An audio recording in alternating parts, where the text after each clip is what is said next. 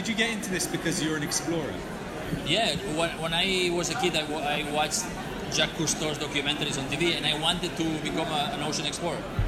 And I became a marine scientist, a diver, and I became a National Geographic explorer in residence. But with my own eyes, during my lifetime, I've seen the decline of life in the ocean. And places that I love so much are now dead. The big fish are gone. The coral reefs are gone. So I decided to, I felt that all I was doing as a scientist was writing the obituary of the ocean. So I felt like the doctor who's telling the patient how she's going to die with excruciating detail, but not offering a cure. So I was a university professor at the University of California, and I quit to spend all of my time working on marine conservation, to try to work on the cure to these problems.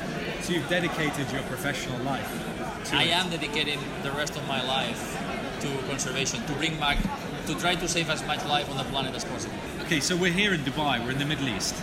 And the Middle East seems to always be distracted by crises that are not climate change or biodiversity. I mean, from a UN point of view, like from a biodiversity point of view, will Arab countries be leading this? I wish the Arab countries led and conservation of nature, but as you said, unfortunately there are so many human-created problems that are much more a short-term priority, right? But a way to think about it is, all this wealth here in the Arabian Peninsula is based on oil and gas, fossil fuels, right? But you guys have more sun than anybody else on the planet. China right now is the world leader in solar energy. Why not the Arab countries? Right? So if I were an Arab leader, I would ask my government this question. Okay, imagine that there is no more fossil fuel, that we run out of it. No? Now what do we do? And I hope, and I'm ignorant, but I hope that that's the way they are thinking. And what about water? Because you see, water is an issue everywhere. But in this region, there's becoming more and more. Recently, there was in Basra water contamination. In Iran, there are droughts, increasing droughts. There are arguments now over dams and rivers and water supplies. So, I mean, it feels like everyone's been talking about this for decades. But water is becoming an increasing frequent issue, right? Is that part of the biodiversity discussion? Water conservation or water? Yeah, well, let me give you an example that exemplifies why everything is linked. The city of New York there was a proposal to build a water treatment plant, so the city of New York would have drinkable water from the tap. And I don't remember how much it cost, but it cost hundreds of millions of dollars. There was another proposal, alternative proposal, to buy land in the Catskill Mountains, which is the watershed for New York, right? To transform agricultural land into forest, to protect the forest. So the forest could do the natural filtration of the water, and New York would get clean water. And the cost was much lower. And surprisingly, the city of New York did the right thing. Wow. So they bought all that land, they protect all that land on the Catskills. So you can drink water from the tap in New York. And because it's filtrated by the natural filter, right? You talk about Basra.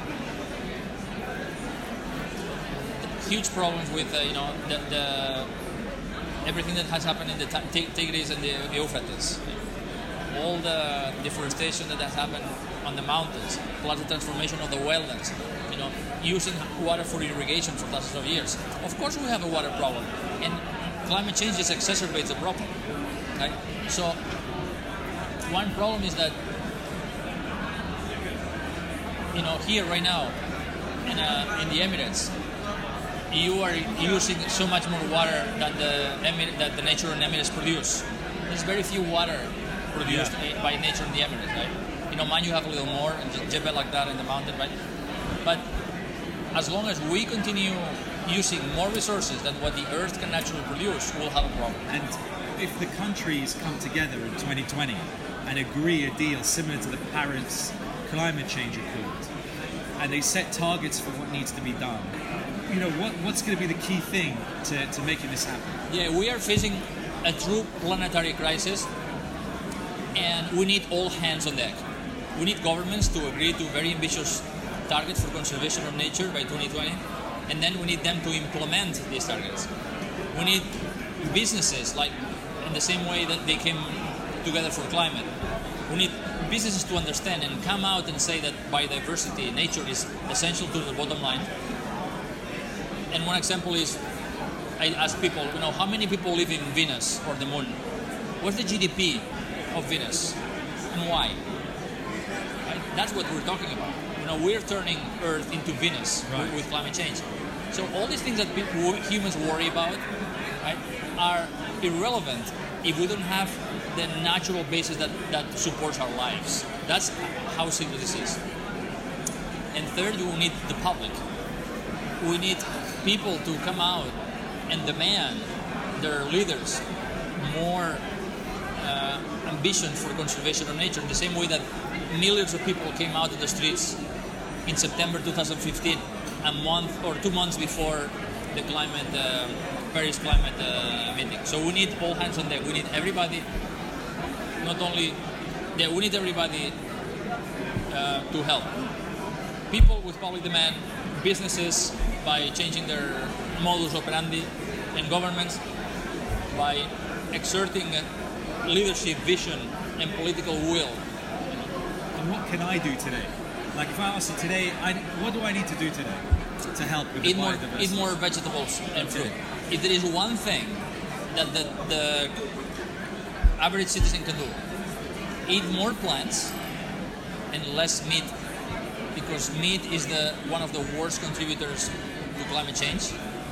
And so if we ate more plants, the ecological footprints of humans would be much lower, the planet would be in a much better state. It's as simple as that. As simple as that. If everybody cut the meat consumption and ate more plants, people would be healthier, happier, and I am one example. And our impacts on the planet would be much, much lower. I mean, what about dairy? Do you give up dairy? Is that helpful? I mean, the cows seem like the real villains here.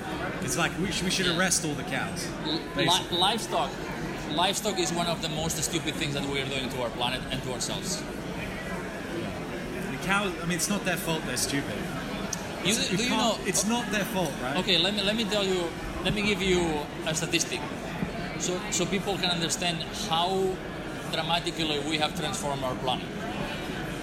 If you get all of the vertebrates of the planet, and all the mammals of the planet, animals like whales and antelopes and lions and cows and people, and we weigh them together, 60% of that weight, of that biomass, is cows. Wow. 36% is humans. And only 4% of the mammal biomass in the world is wildlife. Birds. That's unbelievable. Birds. The total biomass of birds. 70% is poultry, mostly chicken. And only 30% is wild birds. There you go. It's crazy. People have no idea how we have transformed our planet at a scale. You know, we are transforming our planet at a geological scale, and most people have no idea. When we say we need to keep half of the land protected, are we telling people that in developing countries where they're urbanizing, India, let's say, which is one of the fastest growing countries in the world, are we telling them that they cannot have the same stages of development as the rich countries had in previous decades? It's actually the opposite, because one of the main reasons why the developing countries are not developing well enough is because the rich countries are consuming their resources. You know, all these huge areas of forest that have been cut, or grassland that have been converted in developing countries so that rich countries can eat cheap burgers. You know, that's a real problem, right? And one of the problems is the way we produce food. Right now, the world, about half of the inhabitable land is dedicated to agriculture, and half of that is dedicated to feed cows, either through grazing or feed for cows. In the United States alone, 40% of the land is dedicated to cows, which is one of the worst, the most important sources of emissions, and also deforestation creates a huge amount of emissions. By not having the forest, that part of the planet cannot absorb more of the carbon that we throw in the atmosphere, and also the cows produce a huge amounts of methane, which is a very powerful greenhouse gas. So the way we produce food is really damaging to the climate, and also is not efficient. It's very wasteful. We are losing soil, millions of tons of soil that are lost every year just in the United States. We're using fertilizers, pesticides, and if this is progress, this is not progress. This is not helping. The way we're feeding the world is actually not helping developing countries. We need to do three things if we want to save ourselves. One is to go carbon neutral by 2050, so we need to shift to renewable energies. Two, we need to change the way we produce food, so we need to shift to regenerative agriculture. Agriculture that actually where the plants help to produce soil, which also would absorb a huge amount of carbon, and it's more nutritious food. We can feed the 10 billion people right now with the world we produce.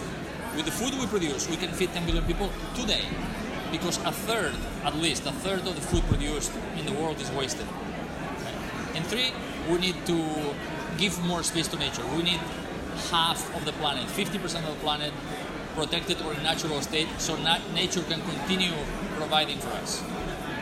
What opportunity is there with the ability now to process such huge amounts of data that we didn't have 10, 15 years ago?